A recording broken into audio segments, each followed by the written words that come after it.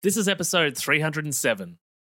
If you're a woman that is anywhere in the realms of your late 30s or 40s, 50s or 60s, then this episode is a must listen to if you want to learn things that you've never heard before in the world of perimenopause and menopause.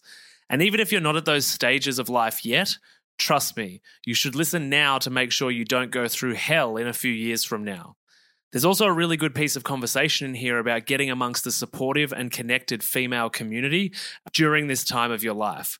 We talk about the red tent, as well as practicing healthy communication with your partner to improve your sexual relationship and avoid the really dark outcomes of depression, divorce, and suicide that so sadly come with this stage of life for some people. This is a brilliant episode, and I strongly recommend that you jump into it. So let's do that. Let's dive in. Welcome to the How to Not Get Sick and Die podcast. You've tuned in because you want to start taking your health seriously so you don't, get sick and die. Here we talk all things health, nutrition and human optimization. Let's jump into it with your host and resident scientist, Maddie Lansdowne. What's up, my healthy friends? Good to have you here again with me as we bring the good word in the world of health to your ears. In 2023, it's my mission to coach 500 people to stop the binge eating and savage self-talk cycle so they can lose weight whilst feeling in control and without restriction along the way. And links to reserve your spot for future intakes of said mission are down below, as we've currently sold out, which is pretty cool to be able to say. So get in now, don't miss the next one or the next intake after that. Get your name on the list. The link for those conversations and all of that information is down in the show notes below, so scroll down and check it out. So to today's guest, I'm hanging out with Unna Goldsworthy today, whom is an exercise scientist and has a master's degree in exercise rehab and work experience in hospitals and research teams on various levels. A good way to explain what Unna does is she works with bodies and the minds that sabotage them, with a special focus on the critical windows of change for women's bodies, like puberty, perimenopause, and menopause. She's been in this space for over 20 years and she's been with us here before too on episode 269. So when you're done here, go and get more of Unna from there. I'm excited to have you back, Unna. How you been? What's going on? Hey, Maddie. I've been good. I've been doing some juggling, some life juggling and, jumping between all the tasks, but really enjoying these sudden little Melbourne drops of beautiful weather. I've been in the bay, having a float, bit of a swim out to the pillar, and there's a sense of promise in the air when the sun's out a little bit more. Yeah, that promise of spring teasing us with like summer's around the corner. Yeah, it can happen. You can feel a little lighter. You can go outside, without having to plan an extra jacket or something. I can't believe I got through winter without actually owning an umbrella though. So that's, great success for me again. Absolutely. Whereabouts do you jump in the bay? Are you in Elwood? Where are you, Brighton? A little bit further around on the peninsula. So I'm in just past Mornington, Mount Martha. Oh, beautiful. There's a beautiful little beach down here. No, it's the best. Yeah. So what's been going on in your world, in the world of health and wellness? Like what's popping up that's getting you fired up right now? Oh, getting me fired up. I'm always fired up about self-awareness being the first step with anything, and people getting to know themselves before they, just launch into this is an outcome solution and I want this or that. And I guess also I've found myself being pigeonholed into being a female health specialist in a way, rather than what I would hope that is everyone's excellence, is that if you meet someone that is female physiology between the ages of 40 to 55, that you would be fully aware and really thoughtful about what perimenopause is doing to their physiology, rather than needing to be a specialist. It's like, no, we should all be, things aren't happening. Health isn't happening by accident at this stage. We need to shift and change. I think it's that sort of medicalized piece of looking at problems, in isolation, and, how everybody goes to the kidney specialist or the brain specialist or the skin specialist, and that idea that it's only skin deep, to go with that metaphor, is that the problem's only skin deep to a dermatologist, in theory, with the way that sort of medical training happens, and to sit in front of a person and be like, oh, you're a complete human that's got all of these integrated systems, and you've got a stage of life which determines a few different other things as well. I think that's sort of very much on the natural, holistic side, that comes a bit more organically, looking at a person as a whole system of systems. Yeah, and I was lucky enough to have a sit-down coffee with a perimenopause specialist doctor the other day, and she was also equally as frustrated with this idea about women that go seeking curiosity about this stage and they get dismissed. Rather than going, hey, this isn't my speciality, go over to the Australasian Menopause Society website, find yourself someone who's done the extra training. Yeah, we had a nice little rant for most of our coffee over those types of frustrations. Yeah. It's always good when you can connect with a health professional and just get on one of those rants and get a bit of a detox going. Yeah, different perspectives, different worlds. It was good. But it does, as you say, drive you to be more like, okay, we just got to let more humans know that, you can really take yourself seriously in this time. You're not going crazy. Yeah. And, you can, really search for what's reliable in me that I know is not good enough at the moment for the life that I want to pursue. What do you think happens with the dismissal of those experiences for, anyone, but particularly this group of women? Do you find that people just sort of accept it and then internalize the problem as, there's a problem with me, I'm wrong about my own body? And I presume there's a group of people like that. And then there's others that are like, nope, my body's not right. I'm going to go find the person. And maybe they're people that listen to podcasts like this, Yeah, I definitely think there's that first person, and maybe there's sort of an edge of curiosity, but they were maybe always ready just to listen to what they were dealt. And, maybe they because I actually just finished running a masterclass series, and a couple of the attendees didn't even know what perimenopause was. Wow. And that still blew my mind. That still blew my mind. And I guess it's because my world, I come in the assumption that people have a little bit of an idea, or at least know the word. Mm-hmm. But then, we go back a generation and there's, it was super secretive and we don't talk about it. You're lesser if you're in this stage, and those cultural challenges haven't gone anywhere. They're still there. But I think there's a bit of literally people not knowing that this is a change that happens to their body. And then so seeking out, as you say, those superficial layers of my skin's gone a bit weird, or, those types of ideas. But I do think, and I've met a few by chance, through, I've seen this person, I saw this person, and I'm still searching and I'm so frustrated, but I'm hoping there's someone out there that's got the conversation that I'm wanting to have. But just tricky that there's not that many humans that are easy to get to that are going to have those big, broad conversations. Do you think it's a limitation of the system or a limitation of the individual that they think possibly, and the individual being the medical practitioners or the health practitioners, that where they think, oh, I don't know about that, let's just ignore it, let's just not go into that, because then I might lose a client, or I might have to refer them on, what are your thoughts? Yeah, I do struggle with that last one, because the way I work is not like that. If I meet someone and majority of what they're talking about can't be influenced by my skill set, I look for the person that they should go and then talk to. Or I don't think movement's the first call. I think breath work's the first call, or there's a skill that I don't have, which I think is the first call. So I do really struggle with, the businesses that are just wanting to hold on to that person and not make stuff up, but just deal with the little that they know and assume that that's enough.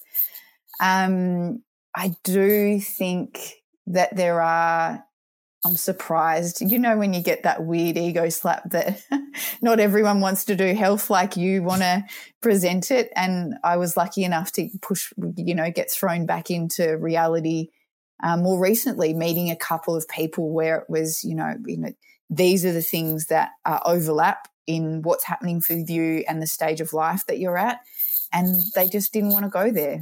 So maybe that comes back to lots of very deep personal situations that, you know, at the time I didn't feel safe to them, or something feels a bit too scary, and I honor them on their path. But I won't lie, it does make me feel a little bit frustrated, and I've got to sit with that and get over that as a human as well, and go, oh, I wish I could have helped them with that, because I really think that being clear on how many overlaps, like for example, post-COVID shares a lot of perimenopause symptoms. So which you know, which window should we be looking through to make it clear that we're actually being as helpful as possible with one symptom that could be, you know, many different things. So yeah, I think it is tricky. I think perimenopause wasn't spoken about very much. And I think if you go down the rabbit hole, which most people's phones will be going, take the algorithm taking them there now anyway, that there's heaps out there. But again, in great frustration, the difference between a health industry and a fitness industry, maybe, for example, is that the fitness industry proposes to have the answers. It sort of takes away the complexity, and this is right, this is wrong, you know, burn this, and it just... Which is really appealing, right? Because it's like simplifying it for the person that's fix confused. The problem. Yeah, and when you do go into it, all the arguments that are happening in the background, because the science is relatively young, is that I do feel for the consumer, because they're in there going, well, now I'm just completely confused and overwhelmed with information. Now I don't know how to make a decision. Yeah. What's that information paralysis type of idea? Yeah.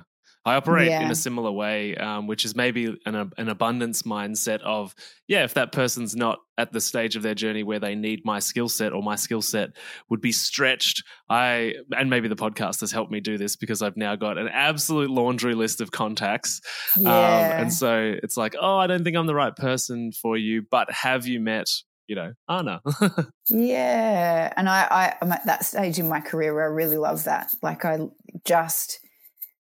I love that there's a solution for people, not that you have to be the solution. Yeah. Yeah. And I think that's still weird for people to receive as well, because I think people maybe feel like if they're engaging, then they're owing something to the relationship. But, you know, a healthcare relationship has a longevity as well. And, you know, when you get to that point where one or the others run out of what they need, then, you know, it's an appropriate breakup. Yeah. Or it's the appropriate progression to move on. Yeah. Yeah. I'm curious as well, with your experience that, you know, some people didn't even know the word perimenopause. Maybe let's just clear that up for everybody. What is it? Perimenopause is it's funny how everyone hates the word menopause and postmenopause technically, but it kind of rolls all the way back to puberty. So I've got these critical windows of change where, so puberty is this signaling from the brain to the ovaries to start sending out and producing more hormones. And we've got a set amount, the theory is we've got a set amount of eggs, and that we cruise through them through our lives. We go through the reproductive phase of our life, which gets called premenopause. So we've got eggs, and in theory our system is healthy. And for all those that don't know, routine menstrual cycle is considered one of the vital signs of life. We're there with heart rate, blood pressure, and all those kinds of things. So we go from puberty, we get an established menstrual cycle within a couple of years. Then we go into premenopause. So we've got this constant rhythm going on that's in theory predictable in our body. And then perimenopause is where the body's starting to run out of those signals from the egg, and that the brain, as the body's sending out signals, I don't have as much of what I had before.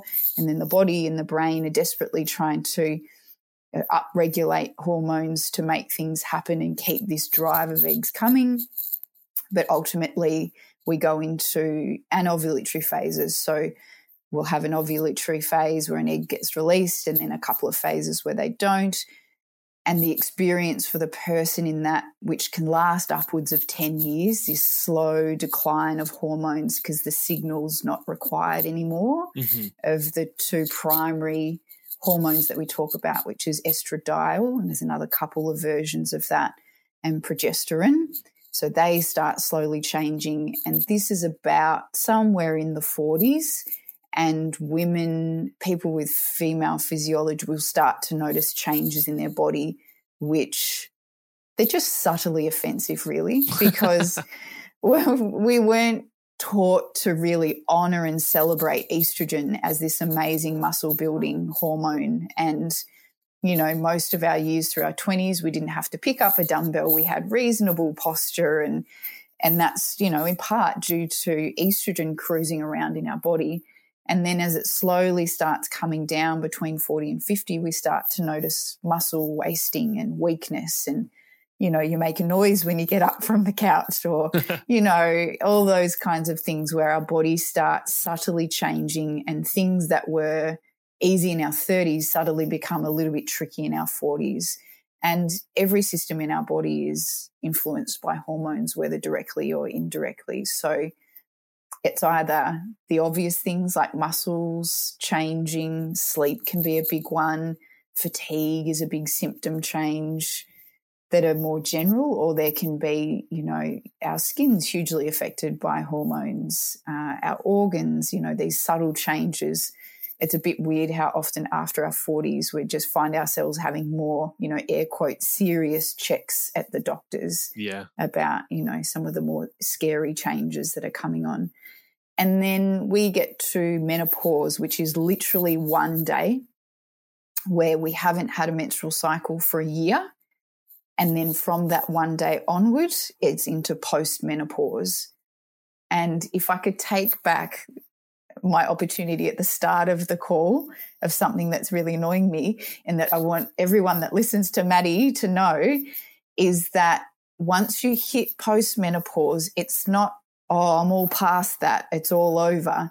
We're in a completely different physiological state, and it's not that period has ended and it might have been a bit difficult for some people. It's that our body now is completely reliant on our lifestyle choices. It doesn't have this rich, potent hormone fluctuations going on to support our organs and our muscles and our brains. We're now simply left with our lifestyle choices and how we choose, the things that we do around our day-to-day that are keeping our bones healthy, our muscles strong, our mental health state. That's a grind my gear one, where I will often talk to women in their 60s and they'll go, oh, I'm past that. No, you're in the thick of it. You're in the thick of it now. Yeah. I'm curious. I work with women in these same demographics and experiences, although fortunately haven't been categorized as a female health expert yet. But I'm curious, when you sort of hit menopause, post-menopause, I've had the same experience where people are like, I've done with that phase of life. I'm not sure if you do something similar, but I have this idea, and I've read about it a little bit, but I have this idea, right, that the body has been cycling theoretically every 28 days approximately for decades at this point. And the idea that those cycles are just gone from, sure, the hormones might not be the same, but that the body that had that monthly experience is still going through some kind of repetitive cycle. And so what I get people to do is basically, whether it be eating or intermittent fasting or particular types of training, weight training, nutrition, I still get them to use the moon as the determinant for that monthly cycle, which for some people, they're like, the moon? Maddie, what? Maddie? Like, what do you mean? It's the idea that obviously in the absence of a period or the menstrual cycle, we need some point of approximate 4-week reference. And there's obviously a lot of woo-woo rabbit holes we can go down around the relationship between women's health and the moon. But do you find that, as you said, you're in the thick of it. Is that a tool that you use, or is that the way that you think about it too? Is that those monthly cycles are still happening? There's just not that period piece that's the obvious, oh, I'm cycling. Yeah, and I love the idea of the moon. I think that's a cool one, and agree. I can imagine some people will take it and some people won't. Or some people will notice it and maybe, I'll have it sometimes, not all the time, and that's fine. So similarly with training and resistance training, it becomes about a cycle, because when people are training, trying to create a habit, and maybe they haven't been exercising in a habitual way in the past. And like many people, they get into it and they do it for a set amount of time and then they stop again. Really inherent in the way that I write programs is that there's set blocks and there's intention in the set blocks, and they're usually a monthly cycle with these kind of deload and decompress periods, which we could also cross over with the moon as well. So there's this constant kind of cycle. Now what's my body telling me, rather than going, I'm doing a program and I finish this program when I just kind of forget to do it, or life gets too busy, or there's an end point and I forgot to call my trainer and recreate a new program. It's like, no, it happens every 4 weeks, and there's a set, now what's my body telling me? Have I been listening to my body? What's going on? What are my indicators that I am in health, or that there's something else for me to adjust and work on? So constantly in that sort of monthly cycle still. Yeah. Yeah. I'm curious. Obviously, we sort of started with perimenopause and ended up at postmenopause. But I'm curious for everyone listening that say 30s, 40s, 50s, still perimenopause phase, with what you've seen with postmenopausal experiences where people didn't really, focus on their health much throughout their life. It wasn't a real priority, consumed with stress and family and life and all of the things that are there to take our attention. What advice or suggestions would you give to people in perimenopause to do with their body and their health and their prioritization of self in order to make those experiences down the track more manageable and less overwhelming and less doomsday-like? Because people can end up in really, really dark, horrible, depressing situations with some transitions to postmenopause. Yeah, I think there's a little segue. I'll try and remember your question. That's okay. I'm not great with two thoughts at once. But just so we don't lose this opportunity, one of the most significant things that happens for 40 to 55% of women in this perimenopausal window, there's an increase in anxiety and depression relating to the regulation of our minds and our brains and the role of estrogen and progesterone in neurotransmitters in our brains. So there really is a shift in sense of self, and there can be a real need to redefine where am I and what am I doing. So, careers start to feel different. Sometimes symptoms can be so overwhelming that we can't do our work anymore. And that's like significant devastation for some people. And in a way, it's part of this intention to make people aware is that self-awareness, I think, is one of the biggest skills that we can bring to the game that allows us to know this is a symptom of my experience. This isn't me. So when do I ask for help? What tools have I got to pull away and regain some balance and, know how to make decisions in that way? So I think that that's significant. And there was some data, because I know you love data and I'm really bad at it, so I made sure I went and got it. So between 1999 and 2017, so that's pre-COVID, suicide rates within females between 45 and 54-year-olds, so within that real perimenopausal space, went up to 82%. Wow, that's a huge jump. And the numbers on either side were not that big. It was a jump. And I really, truly believe that it relates to these challenges and the recalibration that our brains do and our sense of self. So in that perimenopausal, watch me, I remembered the question, in that perimenopausal shift, what helps us to kind of take that journey into postmenopause and staying committed to what we want our life to look like, I think the key factor is self-awareness, understanding what drives us, what takes us away and gives us agitation, and not be able to put our head down with pride at the end of the day. I think that's where the work is really most powerful in that perimenopausal shift. Because we can be in a position where we don't understand or feel ourselves anymore, and we do need to find some grounding about what's important to us and what's changing around me and within me. And then, B as well, like for the future version of me, is adventure my highest value? And if I want to be walking the cobblestones of some, amazing Irish country town, like, what do I need to fulfill that version of me, and what insurance policy do I need to put on that is all around my behaviour? I'm wondering if the modern world that we're in is obviously incredibly addictive and toxic in regards to the psychology of things, dopamine addiction, stimulation everywhere, shorts on YouTube, stories. And then, these days in such a privileged country and the Western world, you can get your kids to 45 extracurricular activities a week. And there's just so much going on. And so that makes me wonder, one, obviously, the feminist movement has ended up in a place where now women are far more than mothers. They're also, being a mum is way more than a full-time job. And then they do a full-time job. And then they do all of the other things that they're meant to do, and keeping up with the Joneses and making sure they've got the right outfits for the photo on Instagram and like all of the things, and obviously I'm generalizing, but my point is that women and mothers are excessively busy and stressed. And I'm curious if from a psychological perspective, I don't know if we've got data on this, but I'm just curious about your thoughts. But do you think 100 years ago, 500 years ago, that window of people were possibly equally as suicidal? Or do you think that the destruction of our brains, maybe over the course of a full life or, half a life, 50 years, 60 years, has meant that we get to those challenges and we absolutely lack physiological resilience because we've burnt so much of our neurocircuitry out? I have no idea about that the last bit of data. It does make me think that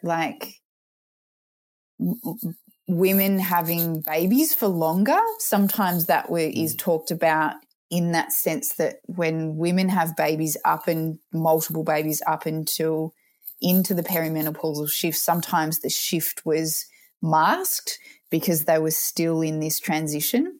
And it does make me think of some people that I've worked with where they've done that, but they're still struggling with perimenopause. And the only difference would be exactly as you're saying, this huge stress because now they've got a toddler and they're working and they're the aging parent at the same time, keeping up with the Joneses. So yeah, I have no idea about the female suicide rate and that jump, but I'm going to go and see if there's any data now because that's a cool question. But it's so hard, right? Because even back then, like as you said, the feminist shift where there was a rise of rights and, the autonomy and wanting autonomy, how many of the women were happy with their lives versus how many were, deeply struggling and feeling that resistance. And it makes me recall that it's not that long ago that the last air quotes insane asylums were shut, and a lot of the inhabitants were women that were put in there by their husbands. Oh my God! Because of hysteria, which is one of the things that if we go back to old medical books, hysteria was part of a diagnosis of perimenopause or a label that was put there maybe instead of the word perimenopause. So I think it's just such a different game in that there's I don't know if there's any clarity. It feels like the individual stories, there could be just as much tragedy in either side of the idea in that way. Yeah, I'm very aware that I have a tendency to romanticize the past because I'm so nihilistic about the current medical system occasionally. It's just like, I'm so cynical that I'm like, surely it was better before all of this corporation ruined us. I'm not up for pooing in a bucket either, Maddie. I'm not up for pooing in a bucket or being chased by lions. Yeah, I get that. Neither. I get that. But something you said there I think was really important as well, because like when we look at in perimenopause, we have sometimes 3 times as high a level of estrogen in our body that's not counted by progesterone, this sort of balance that we get that nurtures our immune system, our mental health, our sense of self, how quick we are to recall fear, all those kinds of things. So when the hormones are, I don't say out of balance in the sense as if there's a problem, but more this idea that we have a lower level of progesterone in our body and then estrogen jumping to these high levels or versions of this, that we do end up with our nervous system being more vulnerable to the sympathetic drive.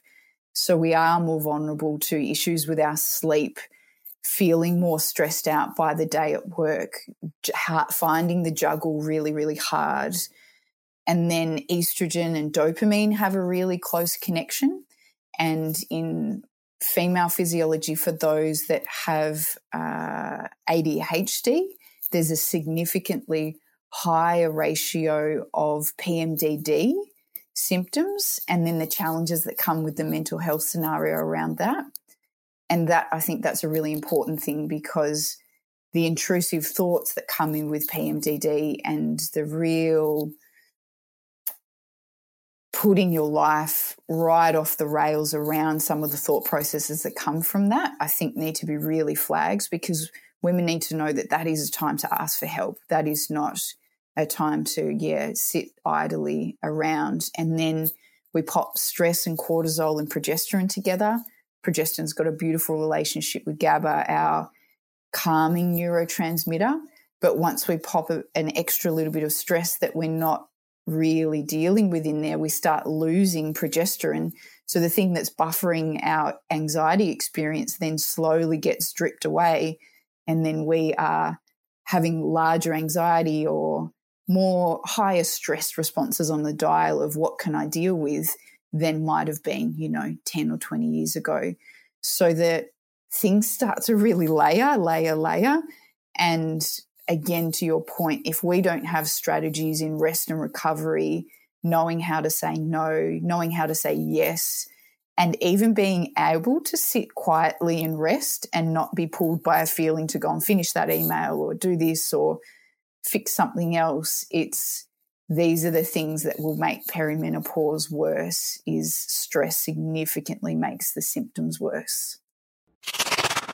So picture this, right? Unlocking your potential, conquering emotional eating, and gaining insights directly from a health and nutrition expert such as myself.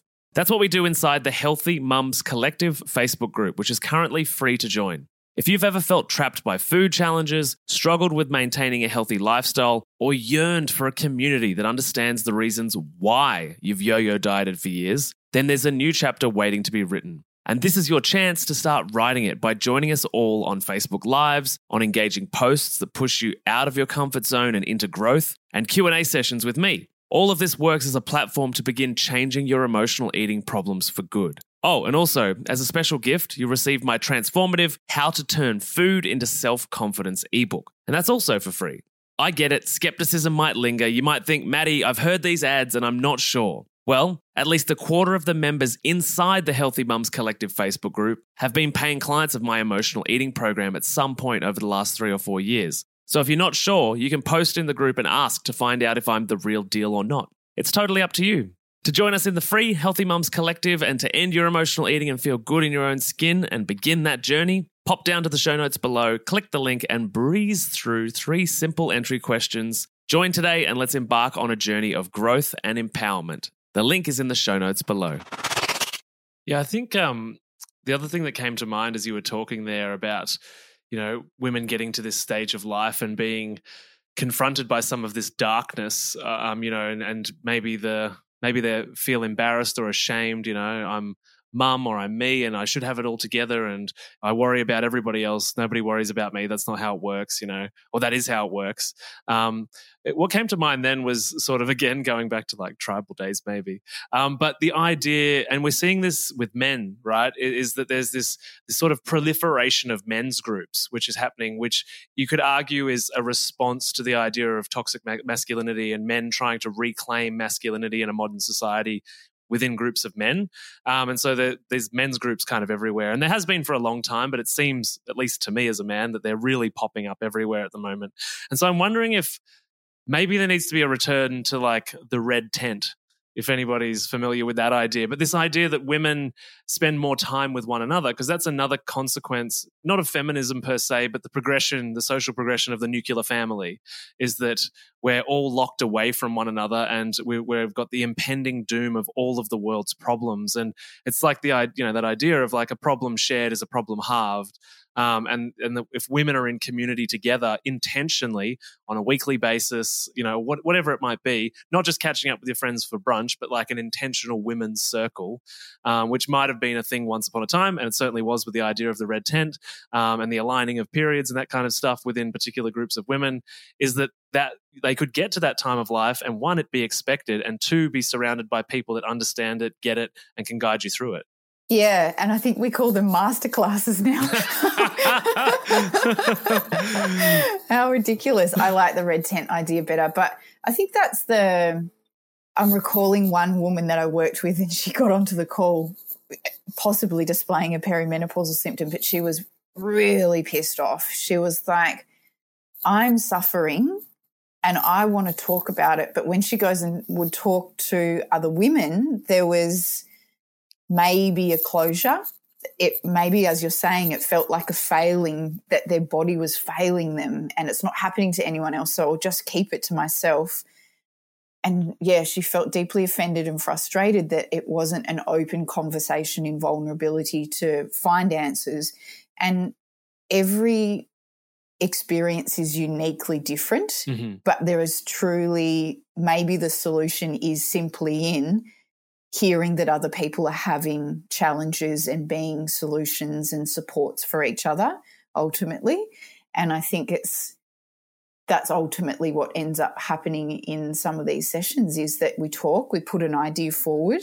In theory, there's a solution or things to try, and then the rest of it is an hour of conversation and coming back to, watching out for our very human experience of, living below the line and blame and shame and justification. It's like, no, if we're going to stay above the line here and find solutions and not be having this conversation in a year's time, but in a slightly more annoyed or frustrated way, it's when you get that right group of women together, it can be really powerful. Yeah, I even see that with my groups that come through. It's like first few weeks, everybody's feeling it out, cautious, a little bit. The vulnerability is a bit scary because it's strangers effectively. But once some of those relationships are built on the back end, and even just on those calls, like you really see people change their energy, and by the end, it's sort of like, I just feel a bit calmer within myself. And whether that's the tools that I've given them, the connection and understanding of being accepted for who they are by the other women, I just think healing is so much easier in community. Yeah, and it sounds silly me saying it, but when they say, it takes a village, and they're usually referring to raising children. I had a friend of mine return to her motherland of Greece, and she was describing the village she lived in, and it was all the relatives living within this almost U-shaped block of each other. And I was like, my thought of a village was, your immediate family, that kind of thing. And it's like, no, it's like extended family and neighbours. It's like huge amounts of humans, and you're in this close vicinity. We don't have that. So we need to cultivate it in different ways. Yeah. And I think further to your point about these two separate tents of people gathering, like the male and female, I think a really big thing that happens in the identity of it all is sometimes the loss of sexuality for females. And it's not always the male-female, higher drive for the male or vice versa, but that often when we meet, we have a sex drive that meets each other, and then over time we go back to our base version of what that is, and then we live our relationship like that. And then in perimenopause, again, the tissues of the body are all influenced by these hormones really intricately, and we have changes in the tissue around the vagina, and we don't feel the drive as much from the neurotransmitters in our brain, and that can create a further, separation in the relationship at home. Yeah. So we really do have to have the two tents come together at some stage. Yeah, for sure. So that there's a clear understanding that we need to go about intimacy and affection in a different way because it's doable, but our bodies are changing. And if it's something that drives the relationship to a breaking point and people are really wanting to not be at a breaking point, there needs to be really open conversations about what's going on and what are the solutions for us as a couple. Yeah, and I think as well that one of the added challenges, which might be disguised as an added solution, is that you know, literally anywhere you are in the world, you can pull your phone out as the partner that's maybe not feeling as sexually active and just watch porn, and it's disguised as a temporary solution, or maybe it's been a management solution for a long time if you've got a different libido to your partner. But that can also cause the separation because then one person doesn't feel sexually motivated at all. The other person's having the needs met somewhere else. And it's like, and this idea that this, obviously grows in one's mind that nothing's ever as good as this. And then you've got the problems within the relationship if intimacy does happen because you've reconditioned yourself to be into something different or into different options and, various kinks and whatever. And I think that, possibly that's the abundant access to that or excessive access to that type of thing is not as much of an aid as it might seem. Yeah, especially when you're not openly putting it to its intention or giving it context within your relationship. Yeah. Because then, there's one person going, now I'm not good enough or vice versa. Mm-hmm. Yeah, we really need to be open with each other in that way. And I have a beautiful interview that I did with Dr. Jane Offer, who is perimenopause and sex health therapist. If people want to reach out, I can share that with you. And she's got some amazing stories in there that it will, they make you giggle, but they're also our realities. So they're really, I think it's a really important conversation, and it does actually flow into the exercise world as well because the pelvic floor and the pelvis are really important to each other, the diaphragm connecting to the pelvic floor as well. And, the stresses, it's just, there's an anatomy thing going on there as well that can influence how effective we are at our exercise and how safe and injury-free we are as our body's going through this changed inflammation state as well. Yeah. Obviously, we're sort of touching on the sexual piece and libido, but how can partners and family members and friends be supportive of someone that's going through this transition? Is it solely about communicating to your partner or getting them to have some kind of interest in learning about menopause or perimenopause and what's going on? Or are there other things people can do to be a part of that journey so that you, one, protect the relationship, but also have somebody that you can lean on through the mess? Yeah, and I guess each couple is going to be different in that sense of like feeling okay to say this is going on in my body. It sounds like a Seinfeld line, but it's not you, it's me. Like, what is that? It's truly, this is it. And I think also just being the reality that this is a moving target and it's your body is changing and moving too. So it's sometimes I think we feel like then we need to be the boss of our body or we're scared of it or we're in control of it. So if we move that control agenda away and there's a level of playfulness around it, these things are changing in my body, and because there's things changing in his body as well that he might be feeling vulnerable about. It's not that one version of change is, to be nurtured more than the other. It's that if we're taking this together and, what's happening with you, what's happening and where do we want to meet in the middle? Well, it's highly likely that his testosterone is tanking. If it's like, it's very common that men's testosterone at a very young age is tanking these days. Yeah, and then, maybe go off to a doctor and get some, Viagra, and all of a sudden we're at very different meeting points again, and that's not helping either. So I do encourage people to seek out someone in intimacy counselling and that kind of space that have that understanding in perimenopause. So it's this idea that I can get to relearn my body as well. Mm-hmm. And I actually encourage, in terms of pelvic health, the encouragement towards self-pleasure and what that looks like in a safe way, because blood flow helps keep tissue alive. So if we're not having those feelings and it's acting differently to us, then the tissue gets neglected. So, and then when we try to please our partner, I think there's some crazy statistic around the number of people that will have intercourse and put up with pain rather than say something to their partner for fear of offending them in some way or creating a problem. So I think that's part of the conversation as well, that all those things need to change.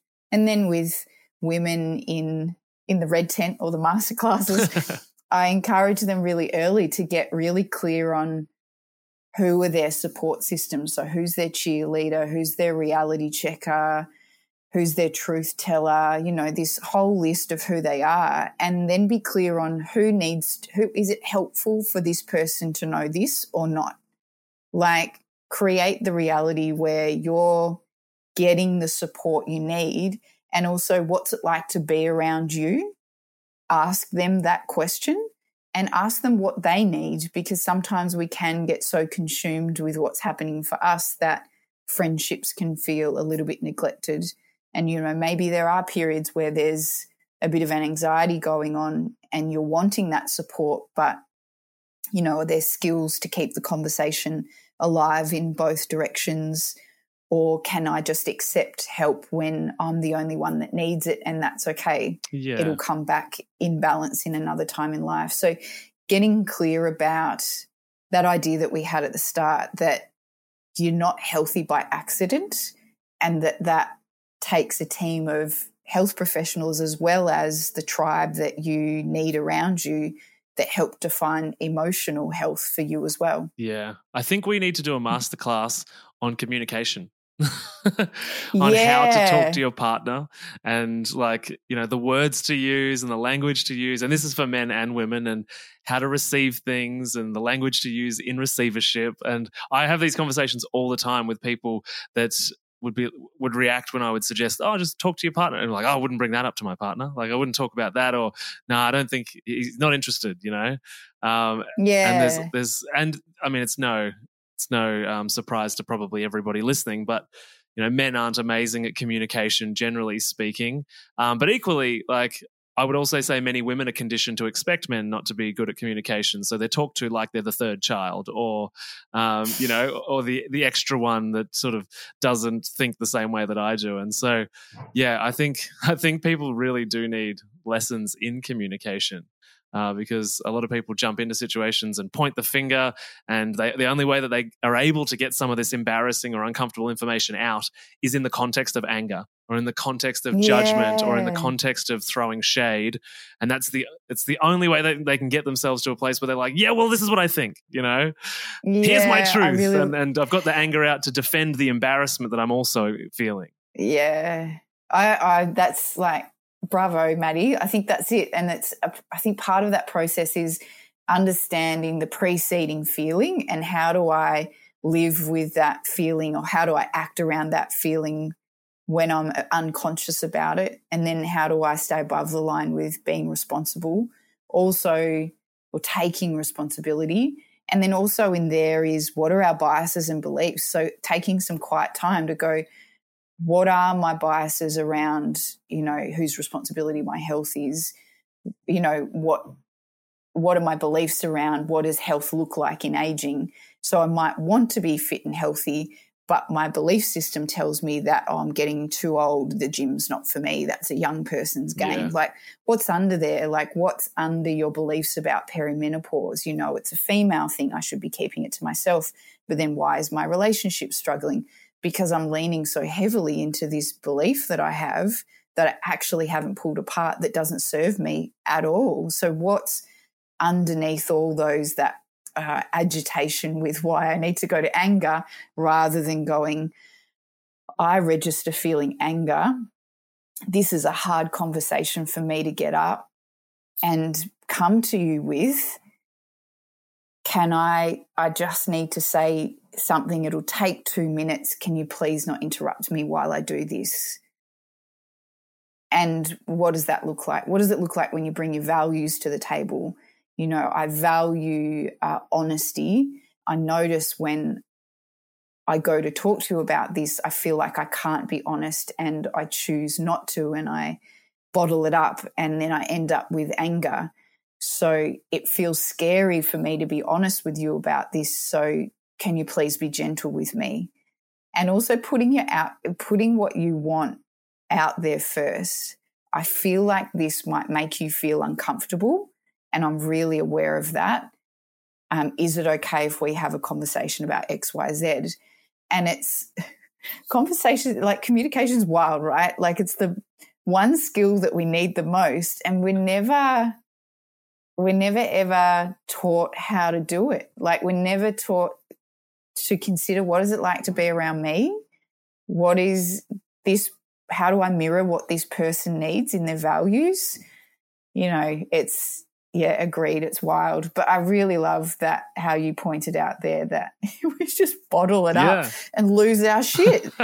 Which then maybe makes women with menopause or perimenopause look even more crazy than they actually are, because that's just the communication strategy and not the hormones.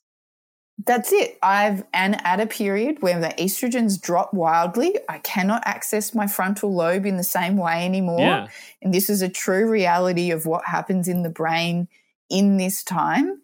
And I don't feel myself. How can I make sure that this person understands that sometimes I'm annoyed, but sometimes when they see me not being my true self as they know and love me, that I might need some extra support. Mm-hmm. Yeah.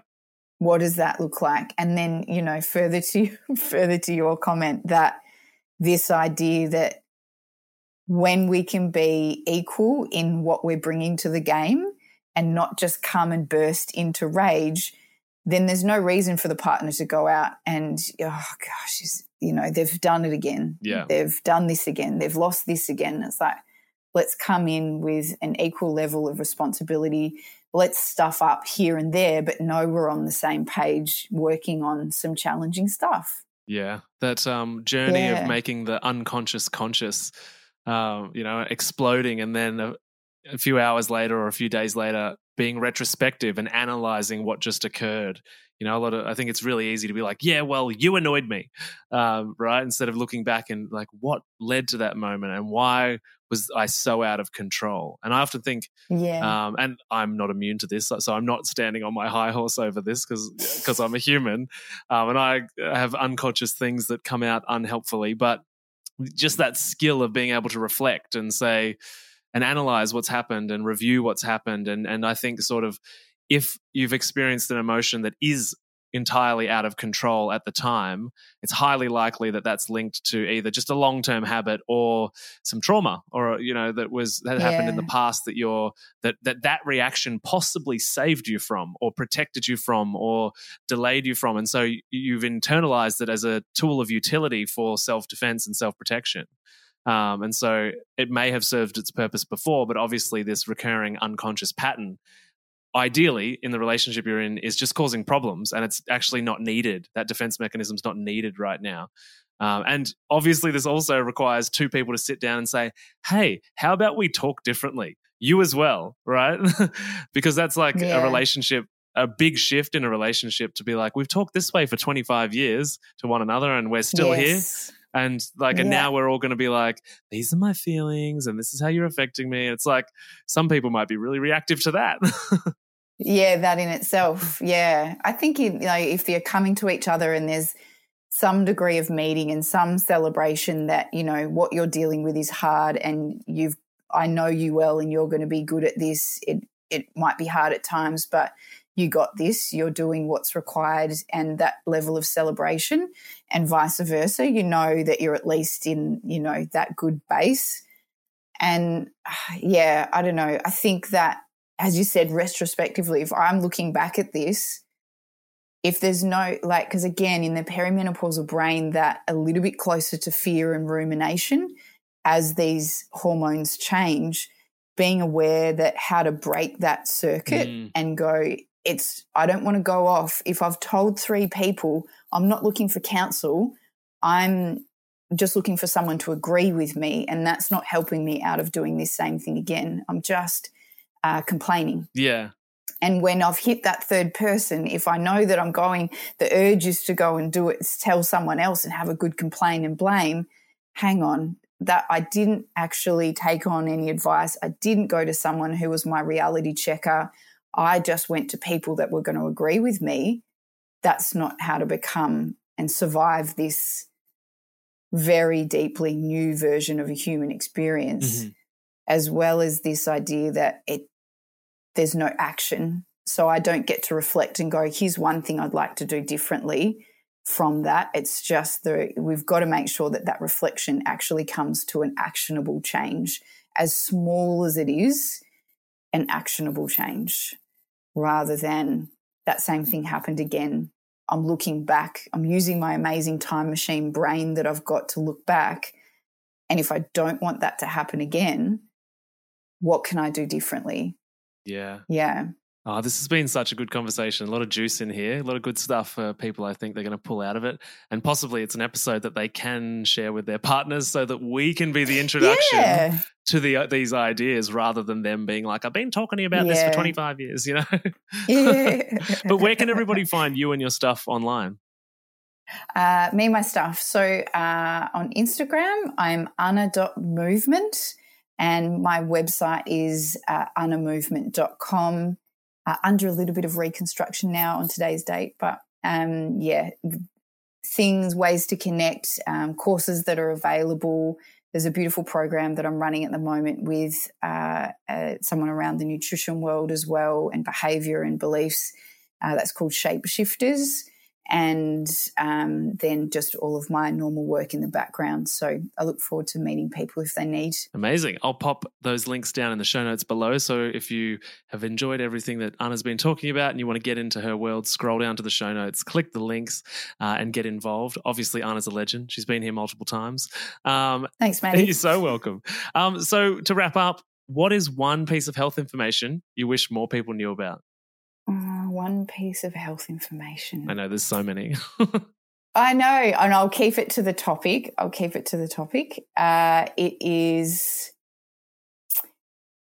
It's those day-to-day things that can be done. So I'm going to point to anxiety, knowing that was a big part of our conversation is, how many people can get pulled down the true anxiety line, is that day-to-day there's a lot of things called in reverse anxiety that it's our body telling us I need something, and we've got to be listening to our body. So are you hungry? Are you hungover? Are you under-caffeinated? Are you over-caffeinated? Is there a chemical exchange going on? Are you in a sugar crash? What is the thing that your body is telling you the most constantly that you're often ignoring that make you lose your banana in the car on the way home? Or I wish people would take the time to pause and listen to what their body is asking them, and if they've got an answer, respond with the answer. If they don't, seek out and ask for help. I think that's incredible advice. Thank you so much for being here. I really appreciate your time and your energy, and hopefully we can do another one soon. Cool. Thanks, Maddie. No worries. See ya. Bye. Thanks for listening to the How to Not Get Sick and Die podcast. If you love this episode and health information is your thing, then please consider subscribing to the show. And when you're done, head over to iTunes, Google Podcast, or whichever app you use, and we'd be grateful if you could leave us a 5-star rating and write a review sharing your opinion on the show, as it really helps the podcast grow. Thanks so much, and I'll see you on the next episode.